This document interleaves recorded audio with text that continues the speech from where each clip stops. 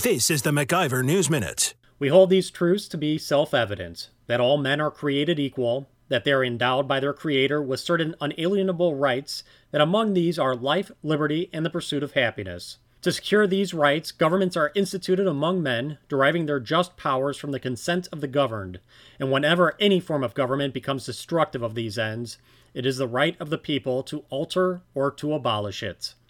We therefore, the representatives of the United States of America in General Congress, do, in the name and by the authority of the good people of these colonies, solemnly publish and declare that these United Colonies are, and of right ought to be, free and independent states, that they are absolved from all allegiance to the British Crown, and that all political connection between them and the state of Great Britain is and ought to be totally dissolved. Happy Independence Day, everyone. Here's to the greatest country ever on the face of the planet. For the MacIver News Minute, I'm Bill Osmolsky. For more free market news, log on to MacIverinstitute.com.